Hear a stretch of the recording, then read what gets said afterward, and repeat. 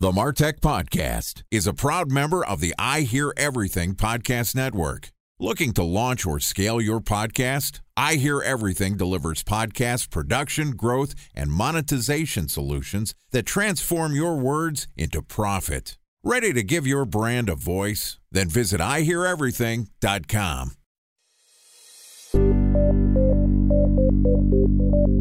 From advertising to software as a service to data. Across all of our programs and clients, we've seen a 55 to 65% open rate. Getting brands authentically integrated into content performs better than TV advertising. Typical lifespan of an article is about 24 to 36 hours. If we're reaching out to the right person with the right message and a clear call to action, then it's just a matter of timing. Welcome to the MarTech Podcast, an I Hear Everything production. In this podcast, you'll hear the stories of world-class marketers that use technology to drive business results and achieve career success. We'll unearth the real-world experiences of some of the brightest minds in the marketing and technology space so you can learn the tools, tips, and tricks they've learned along the way. Now here's the host of the MarTech Podcast, Benjamin Shapiro. Welcome to the MarTech Podcast. I'm your host, Benjamin Shapiro, and today we're going to discuss the dynamic evolution of connected television advertising and its impact on the media landscape. Joining us is Angela Voss, who is the CEO of Marketing Architects, which is an all-inclusive TV agency that rebuilt the traditional agency model to help brands drive profitable growth. Marketing Architects has spent 25 years building homegrown technology to solve its TV pricing, measurement, and scale challenges. And in addition to providing us with our guest today, Marketing Architects is also a sponsor of the MarTech Podcast. Yesterday, Angela and I talked about navigating the evolution of connected TV advertising. And today we're going to continue the conversation talking about how to craft effective TV campaign strategies. All right, here's the second part of my conversation with Angela Voss, the CEO of Marketing Architects. Angela, welcome back to the MarTech Podcast. Thank you so much. Always excited to have you back here. Always great to have one of our sponsors on the show. And great to continue our conversation from yesterday where we talked about basically how to figure out if TV is right for you. And my takeaway from our conversation was TV is easier to test but complex to target. But if you get it right, it can be a twofer. You can have near-term direct response impact and also build awareness for people that are not necessarily in buying mode, but building consideration. So let's get into the details here. Let's say I've made the decision. I've got a $10 million marketing budget. Boy, wouldn't that be nice, at least for me. That's probably small peanuts compared for most people, but I run a podcast. I got $10 million and I'm going to allocate a quarter of my media buying budget into television advertising. I've got a measly $2.5 million. How do I figure out how to allocate $2.5 million to effectively test connected television? I didn't realize we were going to be doing math quizzing. Haha, gotcha. I think the first thing to consider is, what is your objective? We shouldn't be spending $2.5 million in any channel if we don't know that it's effective. So $2.5 million might be right, might be too little, might be too much. But generally speaking, it's no different than any other channel, right? We've all got digital insights that we can leverage. We generally understand who are our bullseye targets, who maybe are some secondary targets, who are some tertiary targets, and all that data can be leveraged. You have personas built. Then we just need to understand consumer viewership behavior. Where do these people exist? Are we going to lean into a contextual type of target? Are we looking at behavioral data? Maybe we should be doing both. And set your initial runs up to just be learning agendas, is what we call them, so that if we're going to take that $2.5 million and make the best of it, we're going to know what to do. We should never be just putting media out there and just letting it run. We should absolutely be learning. We should be optimizing. We should be increasing in some cases, decreasing in some cases, and it should be very fluid. We're far, far too advanced in data, technology, and marketing in general to just be a set it and forget it. Okay, so I'll give you a made-up example here. Mm-hmm. My company makes travel guitars, and it's an influencer business, and John Mayer is the face of the company. So they're John Mayer's travel guitars. You could put them in a backpack and play guitar wherever you go.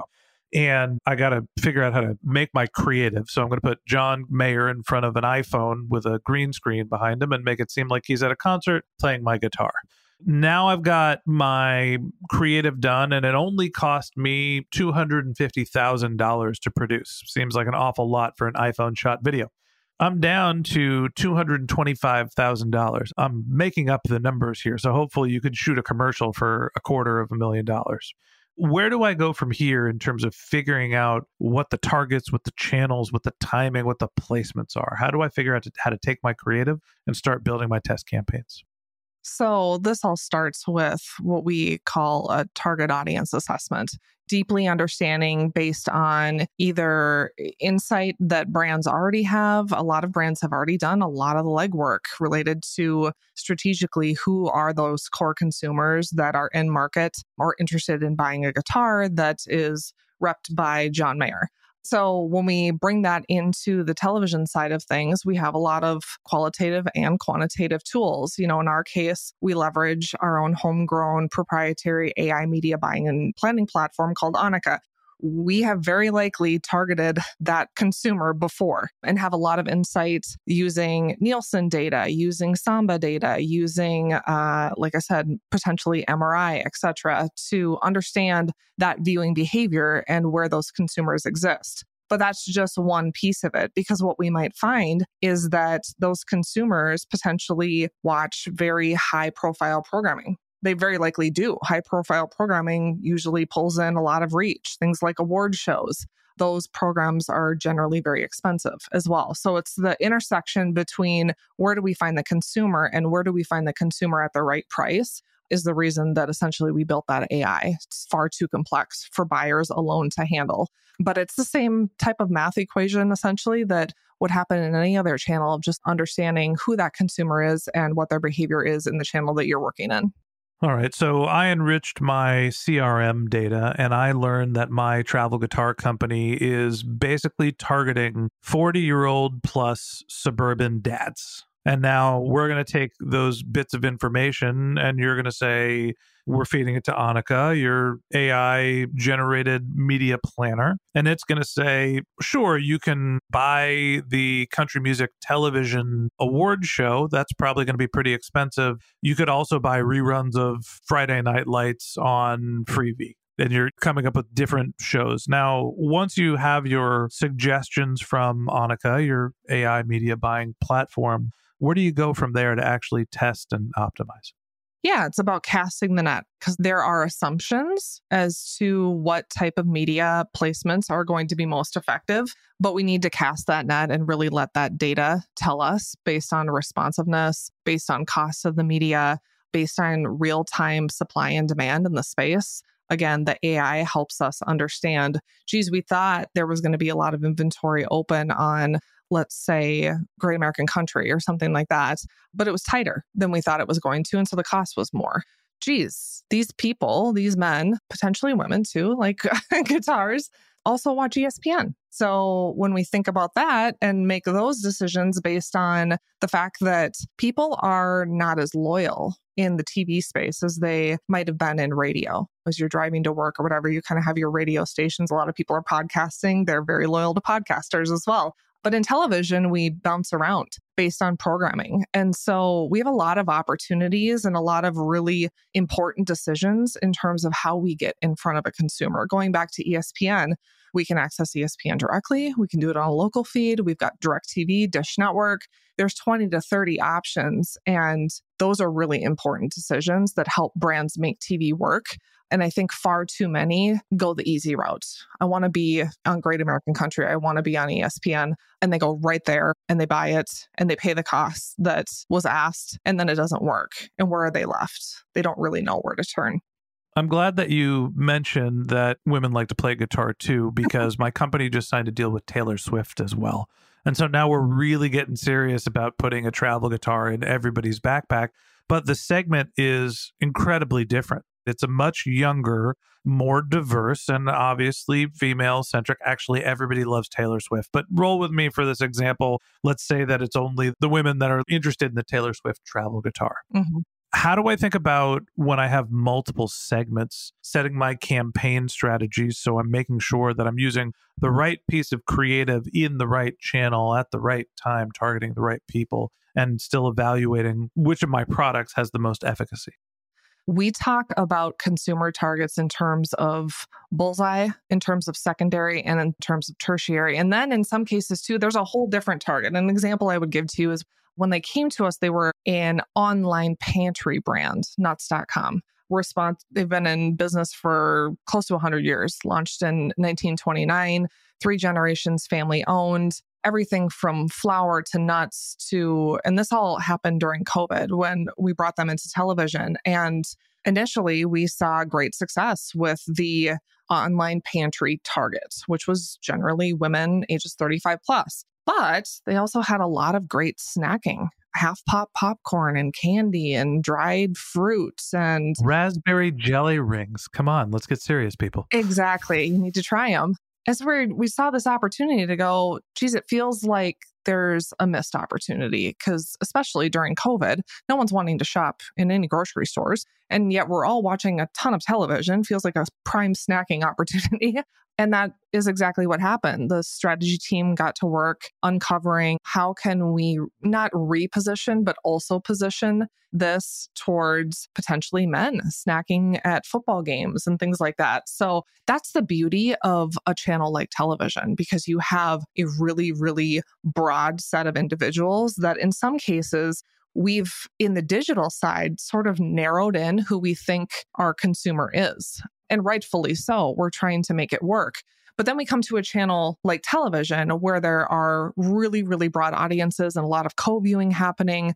And we kind of have to start over to some degree. We have to start a bit with a white sheet of paper and test our way into so that we don't falsely narrow the scope that the channel could potentially be for the business.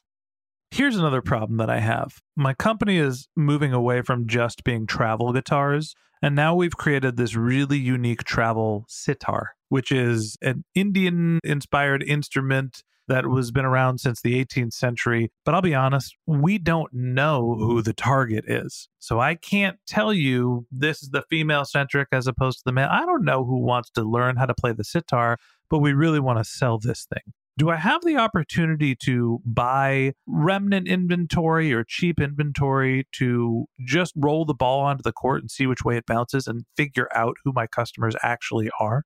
Definitely. I mean, if you wanted to, you could put a P2 plus target out into the universe. I'm not sure that I'm recommending it. P2 plus? P2 plus, people 2 and older. Generally, everybody except for newborns would be the target. There's probably better channels to do that in, but generally speaking, yes, you could definitely do that. Again, we love the data. So if we wanted to create a very, very broad target, low price media, and just go after trying to uncover new opportunity, you can absolutely do that. And generally, sometimes you trip into that as a brand in television where you're like, geez, Hallmark is working really well. Actually, we had a situation with one of our own products as a business. We had kind of a sister company that we launched in product development. And one of the products that we stood up was a stuffed animal, a child's toy called Stuffies. And it was this toy with 7 secret pockets, and you could put your toys inside of your toy. And we assumed when we launched, see, we've learned all this. We didn't know all this. Like, we've made mistakes too.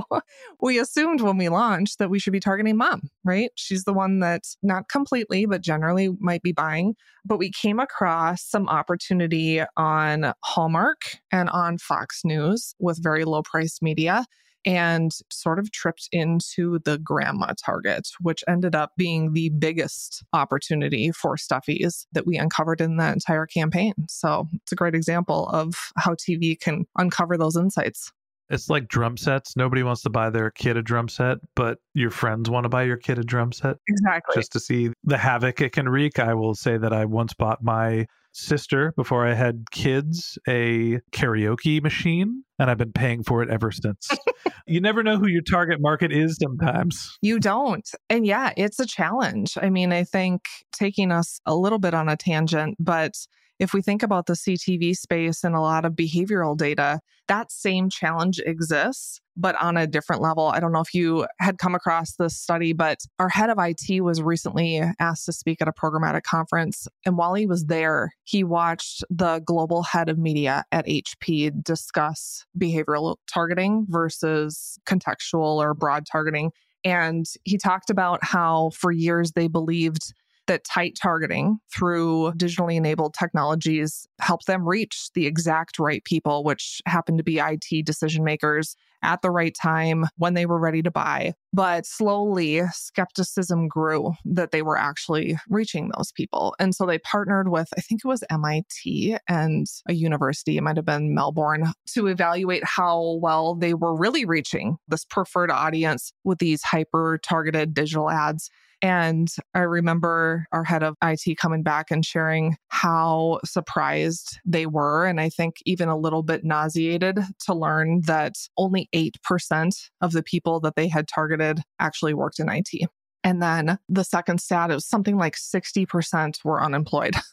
So ultimately, they learned that their best performing segment by far was targeted only by age, reaching 45 to 54 or something like that. But there's so much inaccuracy tied to the interoperability of a lot of third-party behavioral data. And I think that's a largely misunderstood fact. And I think this traces back to how complex the space is. You've got a channel like television, which in theory can open up new avenues and allow you to discover audiences that maybe you had disregarded in the past. But in addition to that, we've got behavioral data that seems like it should be leveraged in a really strategic way to try to grow our brand. And in some cases, you're dealing with misinformation. So it's a tough channel. All right. Well, help me tie a bow on this. I know we've been using the case studies here and I've been hitting you with all sorts of surprise on this episode. But when we think about crafting effective TV strategies, my takeaway from our conversations are first off, start with who you want to target. Use artificial intelligence or expert media buyers to test your campaigns based on some assumptions, but then figure out what actually works. What am I missing and what are some of the other steps you need to go through to make sure you're crafting an effective TV strategy? I mean, I think a big one is the principal determinant of TV's ability to drive ROI is simply cost. We studied this across all of our clients. Don't limit your media plan to only the biggest networks. Find your audience across the media landscape. Leverage technology to build a diversified, smart plan that really helps you uncover where those efficiencies are. Additionally, I would say think sales and brand together. It's this principle of bothism coined by Mark Ritson. A strong call to action plus a compelling story really helps in a channel like television. We need to be able to capture sales. At least in our world, we're working with marketers that they have expectations they need to bring back to their management team, their board, whomever it might be, that sales are being driven today out of a TV channel that is largely thought of for brand building.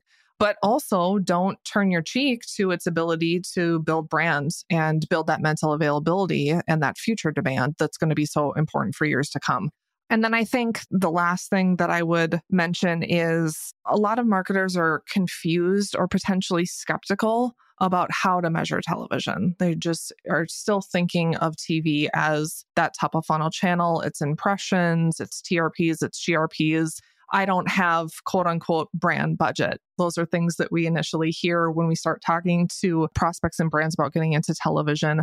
We leverage a framework, micro, macro business impacts to really understand what's happening today on a sales level, what's happening in the first 1 to 2 months, let's say, of a campaign, and then potentially years out.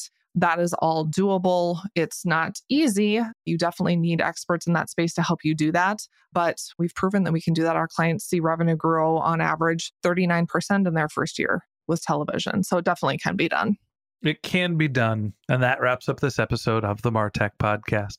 Thanks for listening to my conversation with Angela Voss, CEO of Marketing Architects. Join us again tomorrow when Angela and I wrap up our conversation talking about planning tech-driven TV campaigns. If you can't wait till our next episode and you'd like to learn more about Angela, you can find a link to her LinkedIn profile in our show notes. You can contact her on Twitter. Her handle is MarkArch. It's MarkArch. or you can visit her company's website, which is marketingarchitects.com. In marketingarchitects.com, you can also find links to the Marketing Architects podcast and also the Marketing Architects book, which is called All Inclusive TV. Just one more link in our show notes I'd like to tell you about. If you didn't have a chance to take notes while you were listening to this podcast, head over to martechpod.com, where we have summaries of all of our episodes and contact information for our guests. You can also subscribe to our weekly newsletter, and you can even apply to be the next guest speaker on the Martech podcast. Of course, you can always reach out on social media. Our handle is MartechPod, MarTechPod, on Twitter, Instagram, and Facebook, or you can contact me directly on LinkedIn. My handle is Ben J. Shap, BenJShap. And if you haven't subscribed yet and you want a daily stream of marketing and technology knowledge in your podcast feed, we're going to publish an episode every day this year. So hit the subscribe button in your podcast app, and we'll be back in your feed tomorrow morning. All right, that's it for today. But until next time, my advice is to just focus on keeping your customers happy.